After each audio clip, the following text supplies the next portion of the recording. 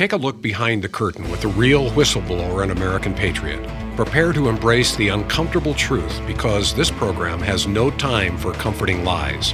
Here is civil liberties enthusiast, Second Amendment defender, and recovering FBI agent Kyle Seraphin.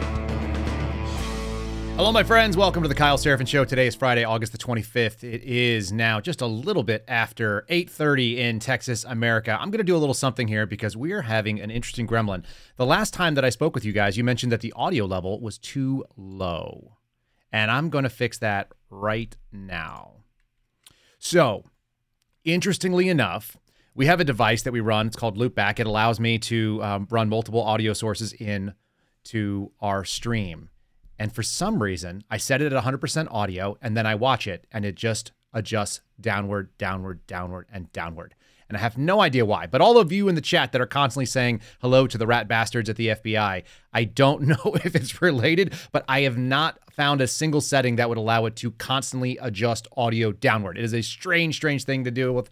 Steve Friend and I have been trying to sort of shortcut this problem all morning since we got started. So I've got it loud and clear right now because we're going direct. We are not using the software, but man, something pretty strange going on there. We will we'll spend the weekend working on this. So a lot of you were asking about baby updates, water break. We are pending the drop zone. We are over the DZ, and I imagine that there will be a new Seraphin baby pretty soon. Thanks for all of you joining us in the chat. We do really appreciate it. I want to say thanks to our sponsors. I think we're going to have an interesting conversation today with Steve Friend, a little weekly wrap up. It's been a ridiculously and historic week again. In fact, to the point where we have historic fatigue, I would say. And I got a surprise guest for you guys in just a minute as well. So let me say thanks to sponsors really quickly. Let's start with Patriot Coolers. Here they are. These are my friends over at Patriot Coolers. You go to patriotcoolers.com. Use promo code Kyle, K-Y-L-E. That'll get you 10% off. There's other ways to do it, but that one lets them know that we sent you. You can also check out their hard coolers, their tumblers, their merch. They've got a soft pack, which is really, really helpful if you've got kids and you want to move around, take some cool snacks, especially as you guys were talking about in the chat. 108 degrees around the country, 105 degrees here in Texas on the regular. It has been over 100 for a lot of days. So being able just to keep your snacks at room temperature is really helpful, and a lightweight backpack that will hold a water bottle and some of the others. Pretty useful. So there it is. Once again, patriotcoolers.com, promo code Kyle, K-Y-L-E. Support a great company that's been kind of with us since the beginning, and they reached out and renewed with us, so we're really appreciative of their support. Also want to say thanks to my friends over at Catholic Vote. You guys can go to catholicvote.org. We're going to be talking about some stuff that was in the Loop this morning, but you can sign up for the Loop. They are a Catholic advocacy organization that believes in the fight for faith, family, and freedom. That does not require you to be a Roman Catholic by any means. In fact, a lot of this stuff has nothing to do with Catholicism at all. It has some pro-life articles. It has some articles about what's going on in the culture war, some things about that are just going on that are news. The today's Loop is going to be talking about Trump being booked in Georgia, so we're going to talk about that for sure. It's got an FBI official testifying behind closed doors. We're actually talking about that today. Talking about the Maui fires. You're going to be interested in that. Trans predators in Wisconsin prisons. There's a whole bunch of stuff in these Loop emails that I think you guys will find of value. So check those things out. And then lastly, and I think we've got a little bit of a pick here for it. I think we should be able to bring up. This is the Suspendables website. It's the-suspendables.com, and our friend G.O.B. Actual, Garrett O'Boyle, slinging t-shirts. If you guys are looking for merch, we actually do have a couple. You can support the Suspendables and specifically support Garrett O'Boyle with this endeavor. We have the website, the-suspendables.com. If you leave the dash out, you're going to go to a hockey website, and that is not the same as what we are about. All that being said, let's launch into it here. Let me start bringing on some human beings that are my friends. How about this guy? You guys know him? There he is. That's the real Steve Friend. Hey, buddy. Good morning. How are you doing? I'm doing well. And would you know it? We have another interesting cat. Let me bring this guy on. Who's this guy? There he is. Are you slumped down? I'm gonna have you turn your camera downward. Although you have some cool stuff. You could tell Garrett has moved into a new location. He's been able to, there it is. Look at this. He's got the camera That's the skills. only time I've ever been taller than Garrett in my life. Yeah, and it won't happen again, unfortunately. You're doing a great job. All right, you all. So these are the Suspendables. We're going to talk about some articles. I'll put myself into a little small space here. We're going to bring up some articles to talk about. The first thing that's been going on this week, which I think, like I said, historic and insane, is the fact that our former president has been indicted yet a fourth time and then brought in to get mugshots done because everybody is treated the same. There is no special justice other than the special justice of a guy who didn't go to Georgia and apparently committed RICO while doing a thing that is just a political action, talking about the standards and the issues that you might have with an election. I'm going to pull this sucker up here. Let's just bear with me as we do this one. Kaboom. There it is. There you are, gentlemen. Trump booked into the Fulton County Jail after charges stemming from the 2020 election probe. Did you guys ever do any probes when you were working for the FBI? Did you ever initiate a probe? I never did. But you worked in New Mexico, so that's where the probing would go on for all those extraterrestrial investigations. That is factual. That is correct. So they sent the bail for Trump at $200,000. Right, we saw this pop up. This was yesterday. Big sort of to-do, and then it also resulted in Donald Trump returning to Twitter. Does the world change when Donald Trump gets back on Twitter? Not for the 90+% of people who are unaware of what goes on that website. Or we can't call it Twitter anymore, right? It's X. I can call it whatever I want. I'm an American. I still call it Twitter. That's right. Garrett, what do you think? Did you see his tweet, by the way? I saw his truth post. I didn't see his tweet yet. It was simply a mugshot, and I wonder, actually, I may be able to pull it up on another screen here, but it was his mugshot, and it just said, "Never surrender." I have a couple thoughts on this. Send it. But wait, can I just interject one thing? Yes. Him going to Georgia was him surrendering, was it not? He was presenting himself to the courts. I don't know if that is a surrender. It doesn't mean that he's given up the fight. But yeah, in some ways, I mean, they did call it a surrender, right? That's what we would call that if somebody came in and turned themselves in. I mean, I saw the mugshot and I thought perhaps I will render it down to a simpler image and put it on the back of a T-shirt. It is a really, really aggressive mugshot as far as those go. It is. I think I heard on Bongino, he said that Trump should not have paid the bail and he should have just sat there. And I like that take. I mean, that would get people riled up. Just think about the crisis that would create for the Secret Service that would have to go through and just set up the prison for their... the county jail. Nice. Right, in Fulton County, which I'm sure is really nice and has probably really nice facilities. The outside looks okay, as we're seeing on the screen right now. I'm going to read a little bit here from this article, and I'll let you guys continue on. It says the court set the bail at $200,000. He was quickly processed and released. Jail records stated that Trump stands 6 feet 3 inches and 215 pounds. And the record stated that his hair is either blonde or strawberry with blue eyes. There is the picture for those of you who are watching on our Rumble channel. That is a pretty irritated looking man. Pretty iconic in most ways too. Wearing a suit, power blue, red tie, with that little logo. So some people have gone out there and made a little meme creation option so you can actually create your own Fulton County Sheriff's Department booking photo if you like to stand in support with the president. And people have. But the other thing is, of course, 12 other people were involved, or 17 other people, I guess, were involved in this. And so you had people like Rudy Giuliani and Sidney Powell and Jenna Ellis and a bunch of others. Jenna Ellis was smiling in her photo. Do they generally recommend a smiling mugshot? Does that play well?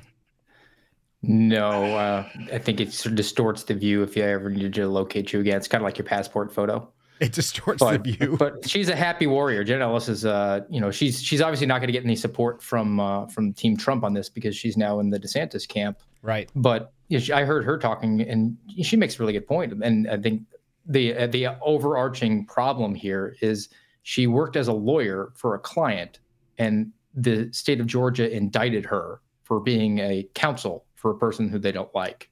So yeah, truly sort of unprecedented options. The thing that's so crazy to me is that now people are digging into the tweets of this Fani Willis, this woman who is the DA, who obviously is a politician. That's how you get a DA job. You don't have to be a good lawyer. You just run for office and you get elected. And the interesting thing was she was also challenging the results of the 2020 election on November 3rd, November 4th, saying we need to protect the integrity of Georgia elections. So this stuff has been set up for a long time. I'm going to read Trump's quote. He just said, "This should never have happened. If you challenge an election, you should be able to challenge an election. I thought the election was a rigged election, a stolen election, and I should have every right to do that." And as you know, many people that you've been watching over the years have done the same thing, whether it's Hillary Clinton or Stacey Abrams, many others. I think he's right. This is a travesty in many ways, which is his actual words. He says that when you have great freedom to challenge, if you don't have the great freedom to challenge, then you're going to have dishonest elections. And that seems to be the case. This seems like a free speech, cut and dry scenario. Yeah, but I mean, I think it goes back to what you were talking about a couple of days ago, the Kobayashi Maru. Their side is thinking outside the box. They're just throwing things at it and saying, well, let's find out what happens here. And our side continues to just play by the rules and saying, look, this old dusty document says that I have the First Amendment right and I can do this, that, and the other. And they're saying, well, I don't recognize the social compact that exists. We don't, that document isn't legitimate to us anymore. So it's an asymmetrical confrontation where one side is following a set of rules and the other side is making up the rules as it goes along. So I think there needs to be a turnabout as fair play here. Back to him, whether or not he surrendered himself or he presented himself, whatever you want to label it. Why did he go? Why didn't he just stay home in Mar-a-Lago and say, I'm refusing to surrender?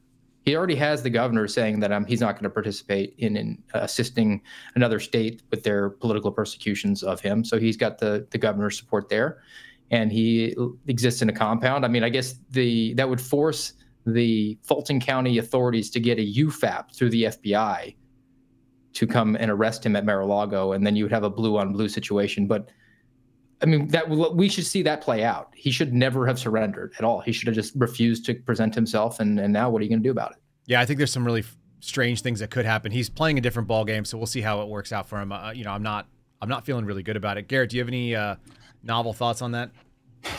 Probably nothing too novel, but I think Steve's point about the Kobayashi Maru, which I thought was a great episode and take by you, combined with I bring my friends on to just talk about how great I am. That's really nice. You say you're not a nerd, but every time you talk about Star Trek and Star Wars. I want to see the action figures. No action. I love it. The movie quotes.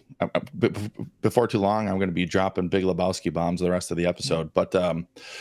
No, also with Saul Alinsky and that whole ordeal that we talked about, I don't know, a week or two ago. But they have a different handbook and they don't care what the rules are. I mean, if that's not clear at this point, I don't know when it will be, because it's very clear to me. I mean, I've been saying probably since I became a cop, at least, that we are on a slippery slope, and I think we're in full free fall. You know, that slope has been iced, and we're sliding down it as fast as we can. Did you just get out of the shower, Garrett? I did. Yes. I can see that on your shirt. That's nice. That's a good looking suspendable shirt. That's one of our merch people, right? Oh yeah. This is one of the prototypes. For sure. I will also tell you that regarding action figures, the only action figure interaction I had was when I was living in an apartment in Burbank when I was working at a movie studio at 27. My roommate moved in with a ton of action figures. He was like in his 30s, and he was like that guy. We had two 19-year-old college roommates. They had bunk beds, and they were living like dorm life in one room of the apartment. We had this guy who was in his 30s, and he was a creep, and I was in my mid-20s, and he had hundreds and hundreds of action figures, and they were like Transformers and Boba Fett and all the things. I don't know what they were. And he went out for like an extended weekend or something, and I moved them around the entire house. And I took all of his DVDs, which were alphabetically organized, and I put them in like every box of cereal. They filled in every single slot in the dishwasher. I put them in every single drawer of every single furniture piece in the entire house. I put one in every single cushion of every single part of the seats. It's like a classic roommate prank when you have too much time on your hands.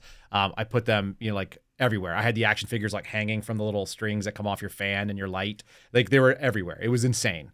And he didn't much care for that. It was frowned upon to touch another man's action figures, but I thought it should be frowned upon to have action figures at that age. That was just me.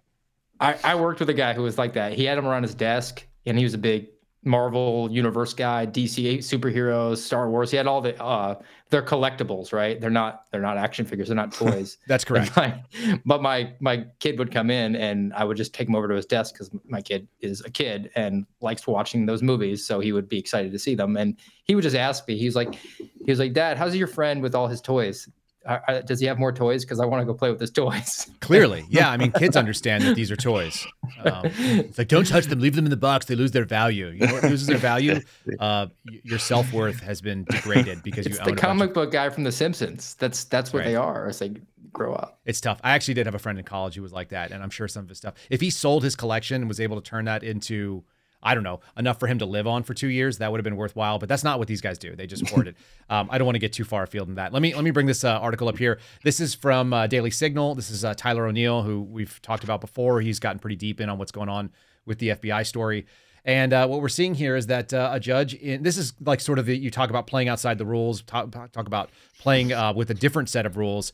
It's not indoctrination, says a federal judge. The federal judge is rejecting Maryland parents' plea to restore the opt-out for LGBTQ books and pride presentations. And so we have a U.S. district court, so that's a federal judge, denying Maryland parents the request to allow their kids to opt out of instruction using pride storybooks. And you have a group of people that are atheist, Christian, Jewish, Muslim, and other parents demanding that they can opt out of this LGBTQ book curriculum for pre-K through fifth grade. This is not for high school kids who have to go and step into the world and know that this is out there. We need to make sure that these kids are indoctrinated, says this Maryland district judge. I'm going to read a couple little pieces and I'll let you guys respond. As parents, it says, although Maryland law requires schools to allow parents to opt out of sexuality instruction and provide notices for such lessons, new policies adopted in March exclude any opt-out rights for this. So that's good. And then the parents sued, requesting a preliminary injunction from the Montgomery County School District. Montgomery County, right outside of Washington, D.C. Garrett, you would have been nearby there if you had taken your new post. So a place I'm fairly familiar with and definitely a lefty kind of place. But, there's still conservatives living in every lefty blue area. If you live in Maryland, you're behind enemy lines, folks. You already know that. You're on the wrong side of the state lines and you are dealing with tyranny. But this district judge rejected. Of course, it was a female district judge. I'm sure that's not related. The parents' motion on Thursday. And it says that the parents who are suing have not shown that the district's use of storybooks crosses the line from permissible influence to potentially impermissible indoctrination. And Garrett, I feel like you have strong feelings. Go. I do. I do. Overall, in this country, I'm not against banning a book because banning books then turns to burning books. And I don't think that's ever okay in a society if they want to be free and if they want to critically think.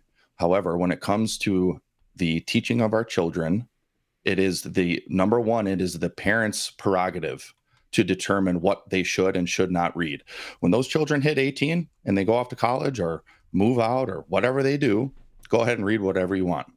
But when we are sending them to government school, this is precisely indoctrination. This is what they want. It goes back to at least the 50s, if not earlier, when government school started becoming more and more part of the bureaucracy that we have. And look at it now. They have the strongest union and they pretty much do whatever they want. And while you're going through that article, it reminded me, because I had heard of this numerous times in the last, decade, of how To Kill a Mockingbird keeps getting banned or trying to get banned.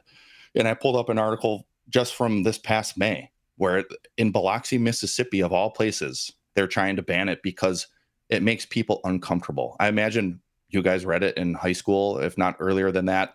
And probably everybody in the chat and watching live or seeing this in the future has as well. I mean, it's a classic. It's a fantastic book. There is a ton to garner from there, and to say, and so it's getting banned. This book is getting banned. But now on the flip side, a judge is saying, no, LGBTQ plus and whatever other sexual related content, whatever other type of indoctrination they want to shove down our kids' throats while we send them to the government for a minimum of 8 hours a day for about 15 years of their life. That's not indoctrination. But yeah, go ahead and ban To Kill a Mockingbird because it makes people feel uncomfortable. I mean, the forked tongue nature of these type of decisions and rulings, it drives me insane. Reasonably so. When we had Tiffany Justice on from Moms for Liberty, one of the things she said is we don't make book bannings part of our platform when it comes to public libraries, because the public can do whatever they want, and there's an expectation that there's parental supervision in those areas. However, if we're talking about school libraries where you are going to be entrusting your children, that's where the line is drawn. And that's where she sees the nature of this impact and where parents need to get out there and say, look, if we're not going to be chaperoning our kids at the school library, then we should curate a collection that's appropriate.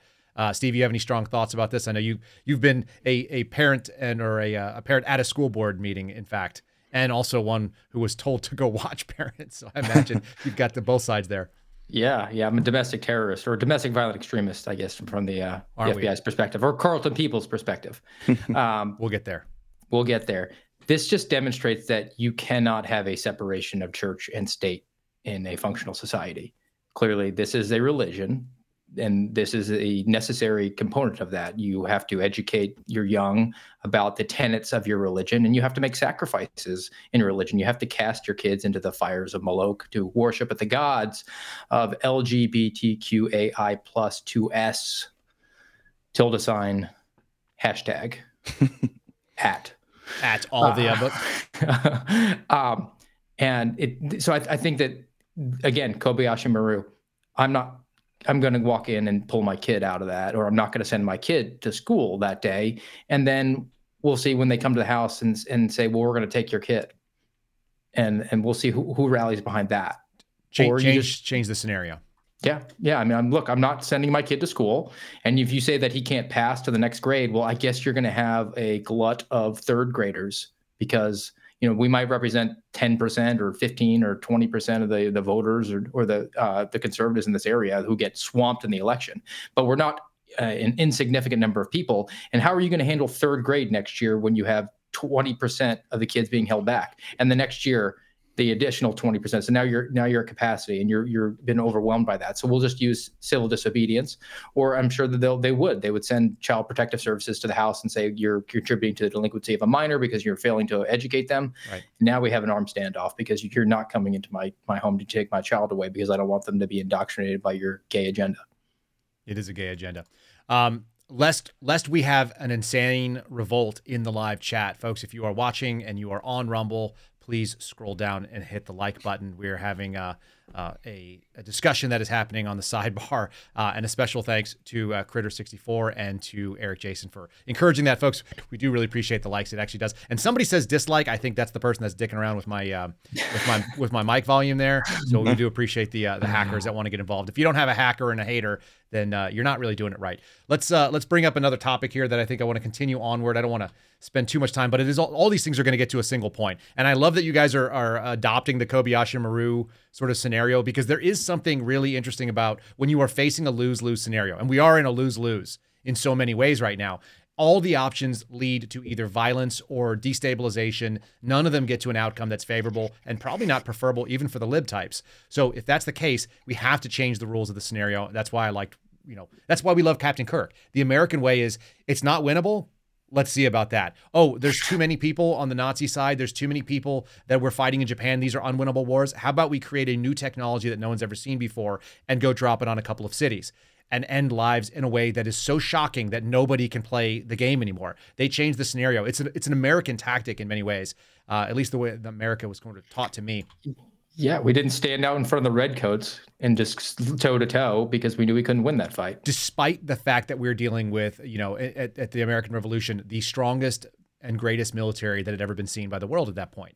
And they were defeated by a bunch of people who just had strong ideas and new tactics. So the tactics are the things I'm talking about here. This is another piece from Daily Signal. This is from Mary Margaret Olahan, who is a wonderful lady who writes a bunch of pieces about Catholic interests, but I think this is just a general conservative interest right now. It says, how many imprisoned men who identify as transgender are guilty of sexual assault? More than half, new data shows. So you guys will be shocked to learn this, as men who have thrown cuffs on both in the local and federal way, that guys who don't want to go to real prison choose to identify as women, especially predators, and then they end up being housed in women's prisons where they can victimize other prisoners.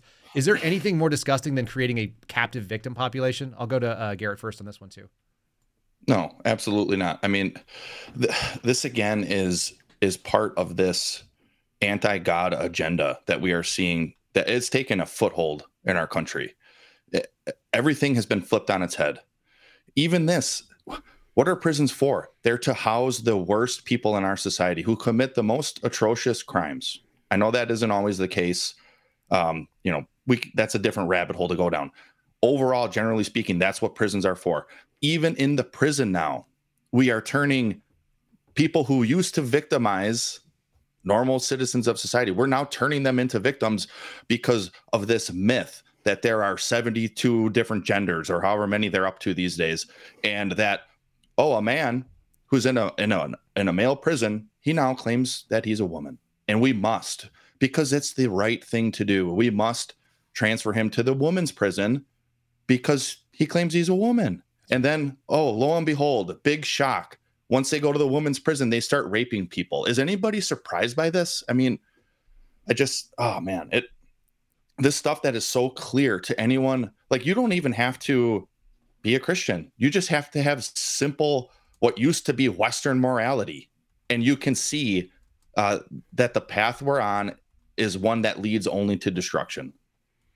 I'll tell you this, we seem to have attract some of Dan Bongino's McGroins. So welcome to any of the McGroins that join us. I see Knuckles McGroin in there. Our live chat has gotten kind of wild. Before you get a chance on this, Steve, I want to read the actual facts they said. Of the 161 biological men who are housed in the Wisconsin Department of Corrections, so this is your world, Garrett, this is down the road from you, yep. Who have self-reported as transgender. So there's 161 biological males now claiming to be transgender. 81, which is 50.3%, have reportedly been convicted of at least one count of sexual assault or sexual abuse as of late July. These prisoners may have been convicted of additional offenses on top of that are not sexual offenses, but at least 50.3% of these people were sexual assault, sexual abuse, and shockingly, those people, these sex predators, are the ones that are identifying as transgender, 50%. Any thoughts on that one, Steve? Yeah, I want to see how many were charged with sexual assault after becoming incarcerated. That would be an interesting stat to look at, but I don't think you'll find that. That won't be put out to the media here.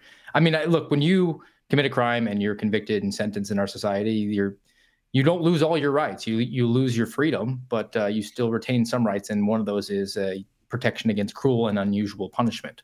And I think that the females in those prisons who are now being housed and forced to room with male predators have a pretty strong case to say that their rights are being violated. And for our counterparts on the left wing side of the political spectrum, who are always arguing for basically emptying the prisons and arguing for prisoners' rights and voters' rights restored and gun rights, well, not guns. They don't like guns. They don't like guns. I was going to say all the rights except guns. You can vote, but you can't own guns. Guns are bad. But they are standing idly by because they've chosen a new victim that they think is better. And that is the person that says, I'm a boy who's now going to say that I'm a girl.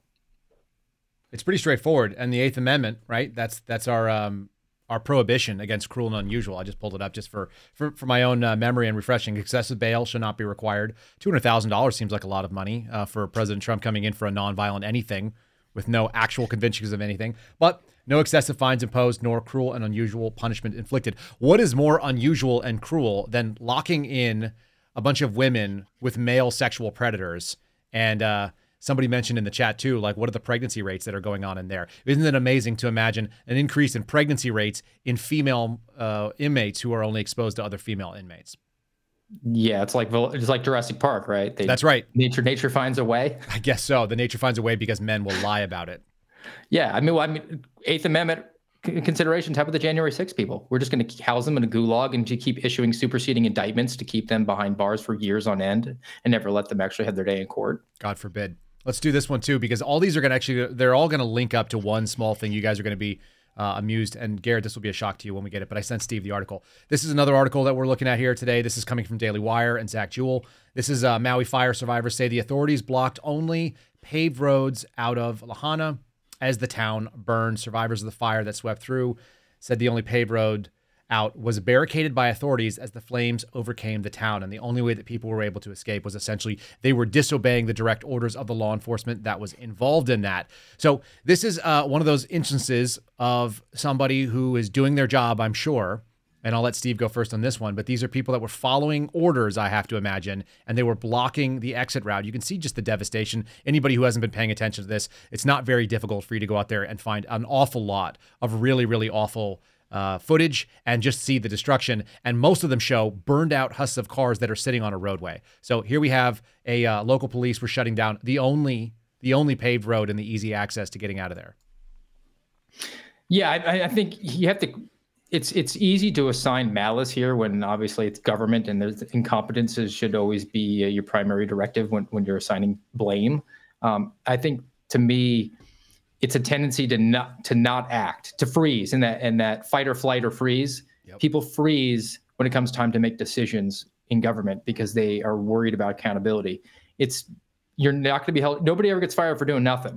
So your better option for your career longevity is I'm going to email my supervisor and find out what they want me to do. That way I can always pass the buck, and there's a record of me asking my supervisor, and therefore I will evade all responsibility here.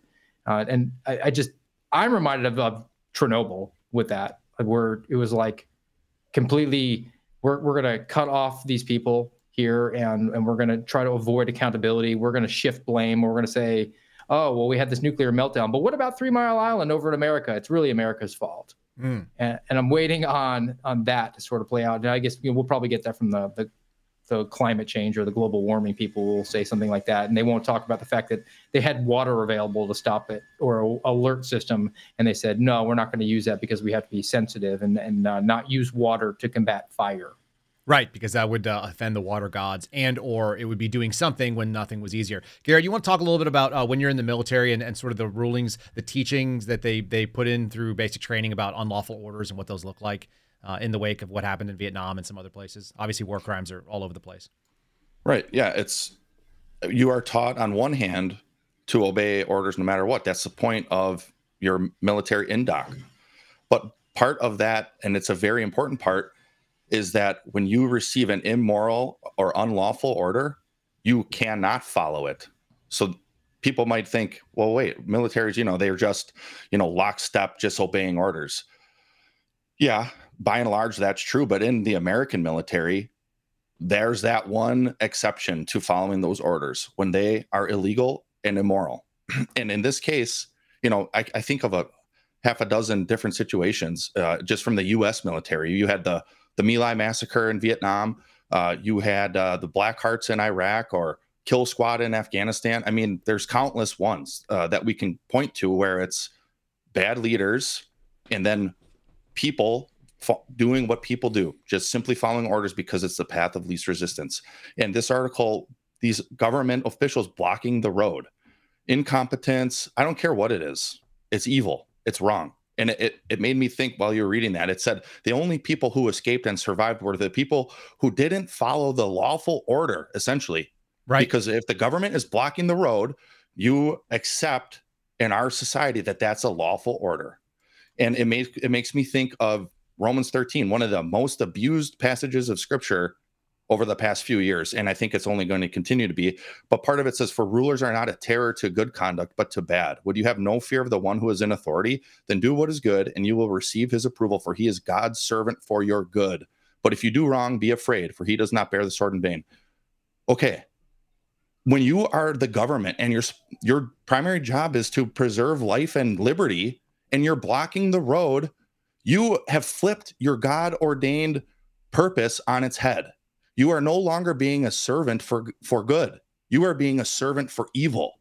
And when that happens, I mean, I don't know what you do, because the government is standing there blocking the road so you burn to death. Like, this is... That's something you really have to accept, Steve. Maybe reflect on that in light of what happened at Uvalde, because that's what immediately occurred to me when I read this article.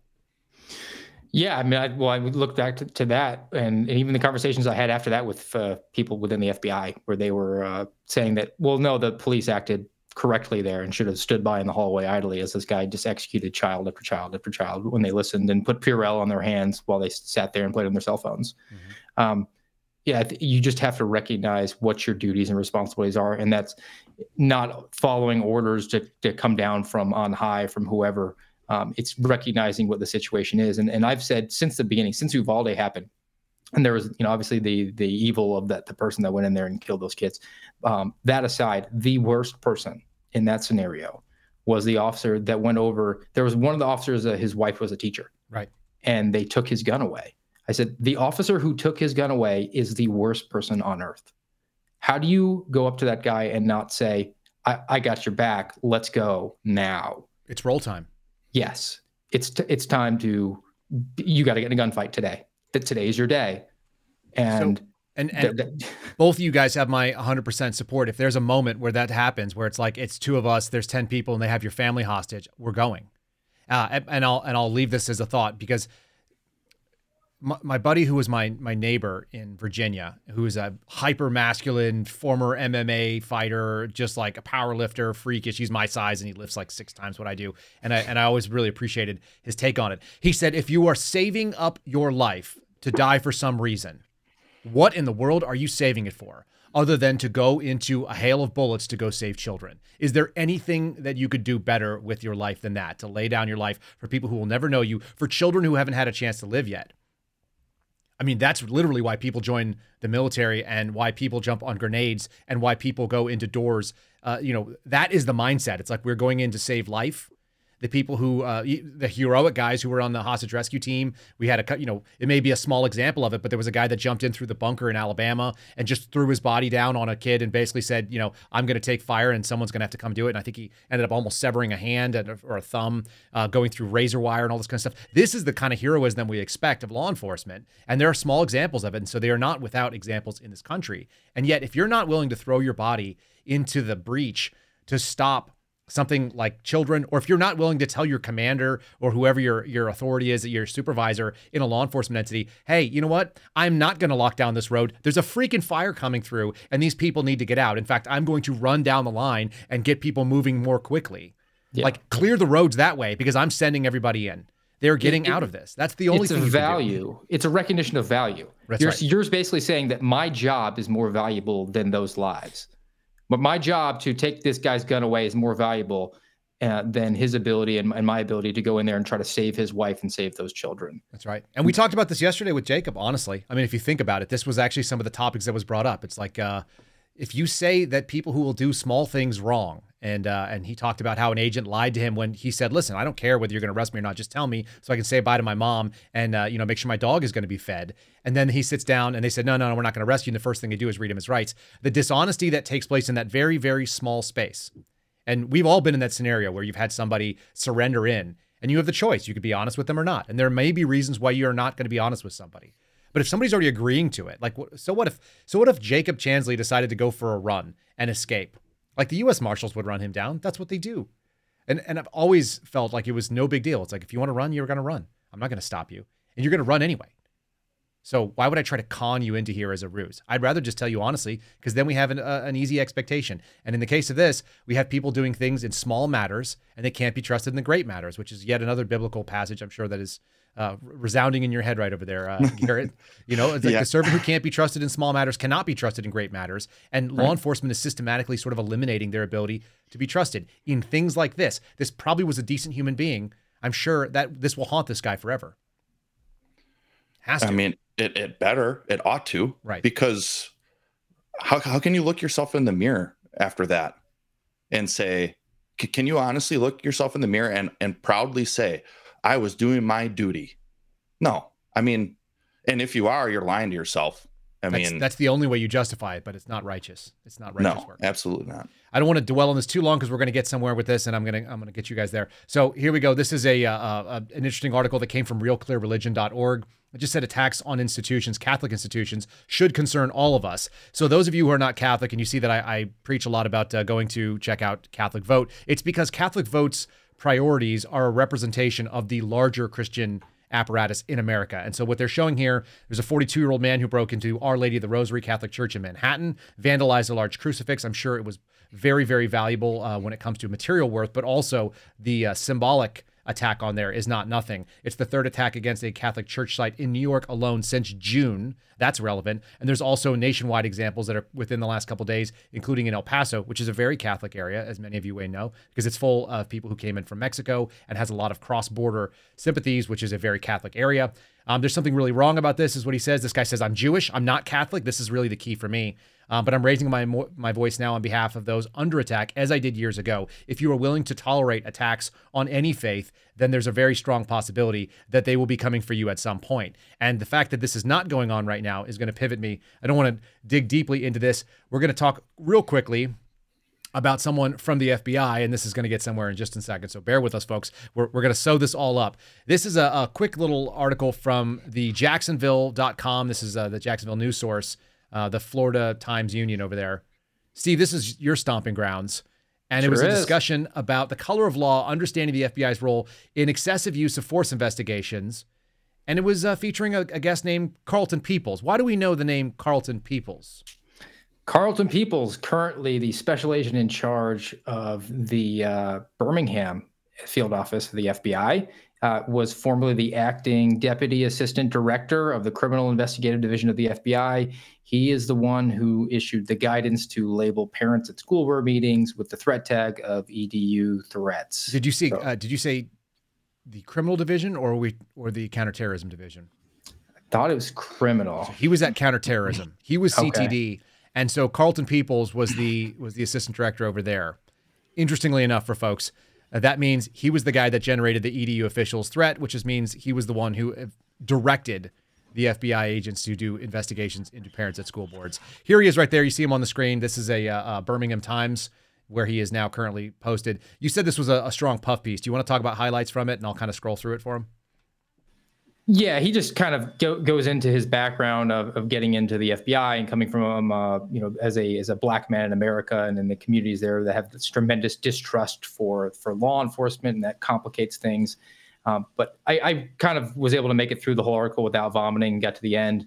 And I always look for the timeline for these careerists, and he's just no different than anybody else. 6 years of investigative? 6 years investigative experience, and immediately elevated up the chain of command. So you have somebody now who's ascended into the upper echelons of senior executive service, who has the bare minimum experience as an FBI agent, but he's going to be supervising and leading effectively large swaths of special agents in the FBI. Let me read this real quick, too. This is by Ryan Michaels, so we'll give him credit. It says...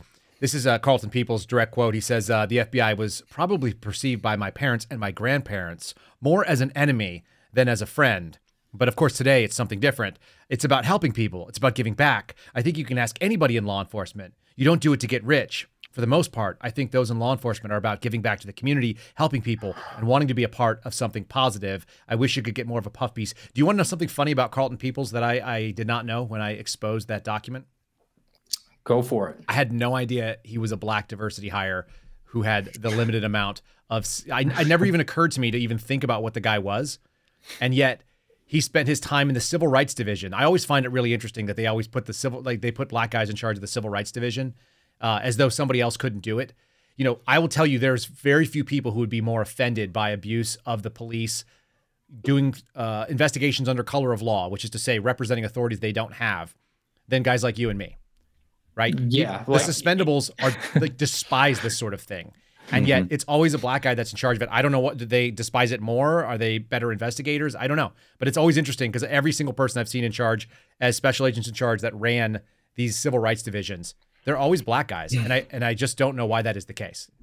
You know, it's what's funny about that is early on, like even in the hiring process for the FBI, one of the main driving factors for me was to work public corruption cases primarily into violations of color of law. Me too. And I'm a white guy. Yeah. You know, and it's like that shouldn't matter at all.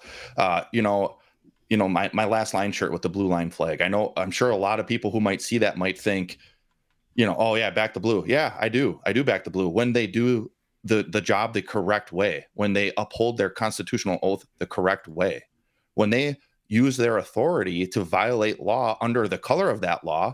That is one of the most atrocious things when it comes to being a quote unquote public servant. So it shouldn't matter what color you are, but yeah, you're absolutely right. And it's kind of like a form, I was almost going to say reverse racism, but that's a misnomer. It's straight up racist against just racism. Yeah. It's racist against white people. It's racist against everybody, even the black people, because, oh, well, he's black, so let's put him in charge of the civil rights division. And then a lot of these people like Carlton Peoples, they just march along with it because why not?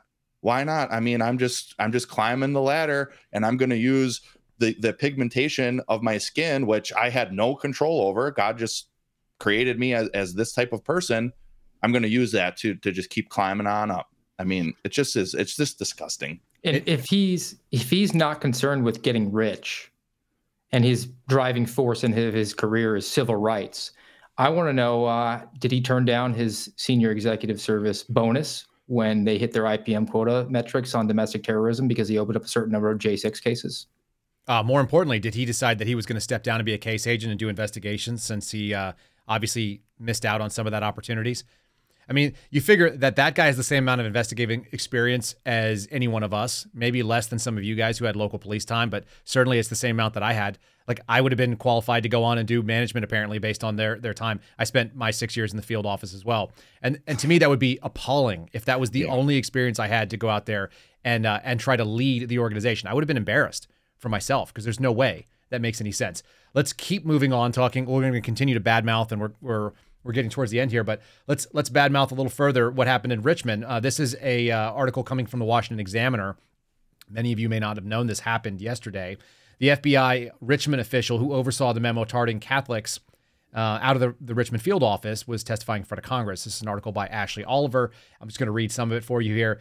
The FBI official responsible for overseeing the controversial document that this yours truly exposed with the help of a whistleblower inside the FBI appeared before the House Judiciary Committee on Thursday to testify about the matter.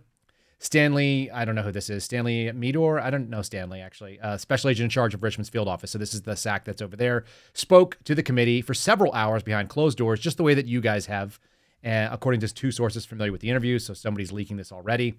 I'm sure it'll be 100% defense of everything. We did the right thing in the right way. I can't imagine they did anything else. It says the document, which was issued internally within the FBI's Richmond field office in January and leaked to the media. I wonder if they actually credit us here. What do you think? Did they credit us? Let's click. Doubtful. There it is, John Levy. Does it have any? Are we going to credit uncoverdc.com and the Kyle Seraphin work here? What do you think? I'm scrolling through it just to see. No. I won't hold my breath. Look at that hair, man. It's just so perfect. I just want to shave his head. Nope, no Kyle Seraphin credited there. That's okay. The work was done. It wasn't about credit. It was about getting it out there. Anyhow, this guy was named in the letter that the FBI wrote to the committee on the 28th, saying he was one of the officials involved. Also included the person who retracted it, and he met with Catholic leaders in the area. You guys have any sense about what goes on when you get an Intel product like that approved and how it works? That would have gone up through a significant number of chains of people, including a supervising intelligence analyst like our friend George Hill. Probably would have seen the desk of at least an ASAC, Assistant Special Agent in Charge. That would have been pushed over into ODNI, which is another problem that I see here, where Christopher Wray still insists that it was scrubbed from the servers of the FBI. Well, What about ODNI? It's still there. So the other question is this: can you actually, if this was a violation of First Amendment rights and therefore a violation under color of law, are they allowed to scrub evidence from what was going on inside the FBI systems? When they said that they were getting rid of it, I was always like, oh, really? You're getting rid of the thing that showed that you've done something wrong because it's wrong? Is that obstruction of official proceeding? Sounds like it. Is somebody going to get a Sarbanes-Oxley violation there? Are we going to see the Intel analysts held to account for the things that they are putting out into the world? It's an interesting question. And what that leads to is our final here. This is the wrap up, folks. And this is something I found very interesting. This is from a website that I'd never seen before called thecatholicthing.org, written by Randall Smith. And the entire article is on the formal and material cooperation with evil. I'm going to read a little bit of it because I think it's really interesting. Discussion, he basically leads off by saying he had a discussion with somebody, and this is where it came out. There's a classic case, much discussed and much disagreed upon, that involves a servant who is told to carry a ladder to a house which his master intends to use to climb up a window so he can commit adultery with the mistress of the house. So the scenario is servant has to carry ladder. Ladder is going to be used to facilitate abortion. Is this material support? Is this formal support? And so on. So the question is, everybody agreed, at least in the past, that adultery was a sin and it was evil. It was something we shouldn't do. So the question to the degree of culpability of the servant's cooperation with evil, that's the question that we are trying to do. Is it formal? Is it material? And disagreements are always rife with a bunch of people as they consider the actual details, which are going to be discussed here. And I'm going to kind of throw it out to you guys. So did the servant know what his master intended? I want you to put yourself not in the question of the person carrying a ladder to go do adultery, but let's think about the police officer who says, I'm not going to let my friend go in and save his wife, or the police officer who says, you can't drive through this road because I'm told that you can't come out even though there's a fire coming. Did the servant know what his master intended to do? Did he know and concur with the plan? Did he know, but he was resistant? Was he resistant and trying to convince the master otherwise? Was he resistant but said nothing? Did he know his master's plan? Did he not know it, but should he have known it? Especially as they approached the house, or in this case, as they approached a road where there was fire burning. Should he have questioned at that point whether his master intended some evil? Was his ignorance culpable or non-culpable? Could we say that his intention was simply to aid the master and avoid punishment and not to help the man commit adultery, or in this case, facilitate the burning alive of people in their cars? And the question is, should he have been able to foresee the result, even if he didn't intend it? In which case, would he be innocent of guilt, or would he still be guilty of it? There's all of these sort of questions, and this article is fascinating. I think you guys should give it some time. You can actually find it. It's just called On Formal and Material Cooperation with Evil from thecatholicthing.org. Let's talk about this in sort of a more formal way. Garrett, I'd be really curious about your thoughts on formal versus material support of evil. Yeah, it's really an interesting topic. When you texted me this morning, I was like, I don't think I've ever heard of that. So I briefly looked into it as much as I could, and it's a very interesting rabbit hole to go down. And in the case of this servant, or in the greater realm of a government servant, or really just anybody for that matter, if you know the intentions, I think the answer is clear, and you're basically falling back onto the superior orders defense, which we know it's a failed moral foothold that you're going to take if you're going to do that. Superior orders, for people, that's the I'm just following orders, even if the orders really were illegal. Right. Now, if you don't know the intent of your master, now it's time to use your brain and rely on your training, your experience, and say, is this order that they're giving me, could it potentially lead to actually being a violation of my morals, of my position, of the law? And I think most people that I have worked with in government, whether it be military, police, or FBI, I would say the vast majority of them are smart enough and have lived enough of a life to know what the potential outcome might be. And then to get those wheels turning and think, am I actually going to violate my oath by following this order? And I don't know, maybe people like us, because we're so few in number, actually contemplate and think about these things more than others. Like, I used to think that was normal, that everybody thought that way, but apparently that's not the case. Yeah. I want to give Steve a chance to respond to that as well. Thoughts on that? I gave you a chance to read the article beforehand. Yeah. I mean, I had two experiences that I think were kind of relevant to that. One was the Whitmer case, where I didn't know that we were kind of coming in with these guys who had been entrapped until after the fact. So as much as I feel bad for what happened there, I don't think that I'm personally accountable for what I did there, because I was just ignorant to that information. Mm-hmm. But I did take from that a lesson that I needed to make myself more aware of things going forward when that came to pass. So, I don't feel necessarily the remorse from that standpoint, but, take that to the January 6th objections that I had. And I said, look, I once shame on you, twice shame on me. I think that I'm contributing here. And they tried to minimize it. And they said, look, you're only driving the subject to the magistrate. That's all you're doing. It's just you're an Uber, your transport. And yet you're still part of the overall operation. Correct. I mean, you can get into the weeds and get, the IM pencil, do you blame the guy who was working at a plant that manufactures rubber that is then put into a tire that's put on the car? There's way too much interaction in a global economy to blame everybody for everything. But I think if you can draw a direct correlation, direct line, you have to take a stand on that. The idea that you would learn from your experience, and you had 8 years of local law enforcement, is that correct? Before going into the FBI, or is it the other way around? 5 local and then nine FBI. So you figure that even in that time, 15 years in or 14 plus years in, as you're going through, you're still learning these things. We'll just have a little bit of a moment of levity, because you said, fool me once. It brought up the famous George W. Bush quote for me. I had to go look it up to get it right. He said, it's in Texas, probably in Tennessee too. They say, fool me once, shame on you. Fool me, well, you can't get fooled again. Right? Inartful. That's right. But you should not be fooled again once you've seen it. You had an opportunity to see something. You looked at it and you said, the thing that was presented to me is not the same thing that I experienced. There was a fundamental disconnect between the orders given and the operation that was conducted. And when that happens, it is my responsibility as an agent to look into myself, as an agent of the government of any level, state, local, federal. This is incumbent upon all people, military as well. you may be ordered to do something that you do and don't have full awareness. And that's the culpability of if the man shows up to the house and doesn't understand what it is, and he puts the ladder up, and then he realizes as he goes back up, as the guy comes back down, that he's been committing adultery. The next time the master orders him to move that ladder, he's now complicit in it because he has an awareness and an understanding, so he has no excuse to not know what is happening. And I have to believe there's a possibility that the guy standing at that road had never considered the possibility that he was shutting down the way out. I imagine it'll haunt him for the rest of his life. But the other possibility is that this is not the first time someone has asked him to do something that was either illegal, immoral, or unethical without his awareness, and his questioning should have been much higher.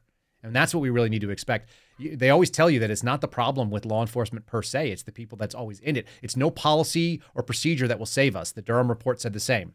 It's people that has to adhere to their oath, and they have to actually have the moral character to do the job that they're requested to do. And I think it's really a big deal. Either of you guys have closing thoughts on that? Yeah, I think it's a huge deal. I mean, and two, like, don't get me wrong, like, the thing I'm most concerned about rectifying is my own character flaws, my own sin nature. I'm not saying I do it perfect every time, but you damn well need to do your best and build off, every experience we have in life should be a building block. And so I think that's why by the time I started whistleblowing, it was so abundantly clear that some of the things that were going off the rails, where it was like, I can't willfully continue because this is evil, this is wrong, and therefore it's causing me to sin. And maybe in the past, I was the guy putting the ladder up and I didn't know, but in the future, I did know, because it's incumbent on us, and I think especially in law enforcement or even other sectors of government, to know. We must, because we are supposed to be, like I said earlier, Romans 13, we are supposed to be servants of God for your good, for the people's good. Right. And if we stand in the way of that, then the whole thing is flipped on its head. And then we're not, if we're not servants of God for good, who are we serving? True. Steve, final thoughts on that, and we'll read out here. Yeah, I think you just have to be, the people in law enforcement have to be the type of person that really realizes the ramifications of what you do on a day-to-day basis. You might be saving a baby from a snake, or you might be chasing a bad guy down a flight of stairs somewhere. But no matter what you do, you have impact on people that is long. It way outlives your career, and because of that fact, you always have to take that into account. I still think back to people who I either arrested or didn't arrest, and the impact that had. And that sort of mentality should be the norm in law enforcement, and it shouldn't just be just follow orders and go do what I tell you to do. Totally true. The thing that I mentioned, I had Alpha in my show with him last night, and one of the things, it's like the day that interactions happen with law enforcement is everyday interactions for people who do law enforcement, and it is probably some of the most consequential experiences and memories for the people that are not in it. That moment that you interact, that choice that you make, like you said, it has very long-reaching implications for them, even if it's just your day-to-day operations. And taking that responsibility seriously is something I know you guys did. Something I always felt like you're representing a much bigger force that you will never know how it will play out. Where you never know what that kindness or that sternness may do when it echoes down into history for that person as they instruct their children, as they go forward and tell that story somewhere else, as somebody else decides to be fair or unfair with law enforcement in front of them because of their previous experience with you. So really important, really impactful stuff, and unfortunately maybe not thought about nearly as much. But if you're in law enforcement, if you're in the military, if you have those positions of government authority, you really need to reflect on where you're at right now. Gents, give them your handles, let them know where they can follow you, and we will wrap this show up. And I really do appreciate both of you guys jumping in with me. At Real Steve Friend on Twitter, at Real_Steve Friend on Truth Social, and I got a conference call. All right, jump on. Thanks, Steve. Garrett. At GOB Actual, anywhere pretty much. Truth, Twitter, Instagram. Yeah. Thanks for jumping on this morning. I'm glad that your hair is dried. Looks like your shirt is dried too, buddy. You guys have a good weekend. All right, ladies and gentlemen, you have been listening to the Kyle Seraphin Show, streamed live from Liberty Hill, Texas on this Friday, August the 25th. And for those of you who are paying attention in the live chat, yes, my wife's water did break overnight, and we are waiting on baby maybe today. So expect a recorded show with Mickey Willis on Monday. That's my expectation for you. I do really appreciate all of you. I want to say thanks for all of you for watching, all of you who have hit the like button and that are in the live chat there. It's been great, and I've been watching it, and and catching a piece of it. I really appreciate the conversation you guys are adding to what we are doing right here. You can leave us a 5-star review in the show notes. You'll notice there is a link directly to Apple, and you can leave one just like Sandy Sue 10M did on the 18th. Says, "You give me hope. I love your show. I'm so thankful that you and Steve Friend are out there and brave enough to stand up. Your interviews remind me of family dinners with pastors, lawyers, judges, business owners, and Democrats and Republicans, all discussing politics, religion, and life. I'd sit at the table and watch the vigorous discussion. Now I'm 70 plus, and I listen to your podcast as I clean, drinking in all the discourse. I miss people not being able to debate at holiday dinners.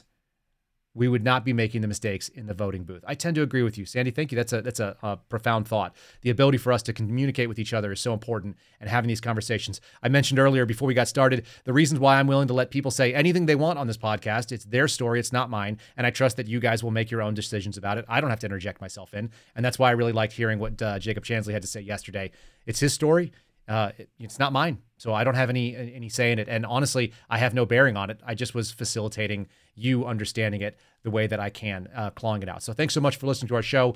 We're missing Ryan Matta today, but you can always follow him at Ryan Matta Media, Matta on Twitter, and at Ryan Matta on True Social. Folks, thanks so much for joining us. Make sure you do hit that like button, and you can always join us, rumble.com/Kyle Seraphin for our live shows. They are at 9:30 Eastern Time, 8:30 here in Texas, America. And please consider subscribing wherever you get your podcasts. Let me see if we can actually set this audio up, because I've been still fighting that little goofy, that little bug, but here it is. Thanks so much for joining us. We'll see you guys after the weekend. Thanks for listening to The Kyle Seraphin Show, streamed live weekdays on rumble.com/Kyle Seraphin. Follow Kyle on Twitter, Truth Social, and Instagram at Kyle Seraphin.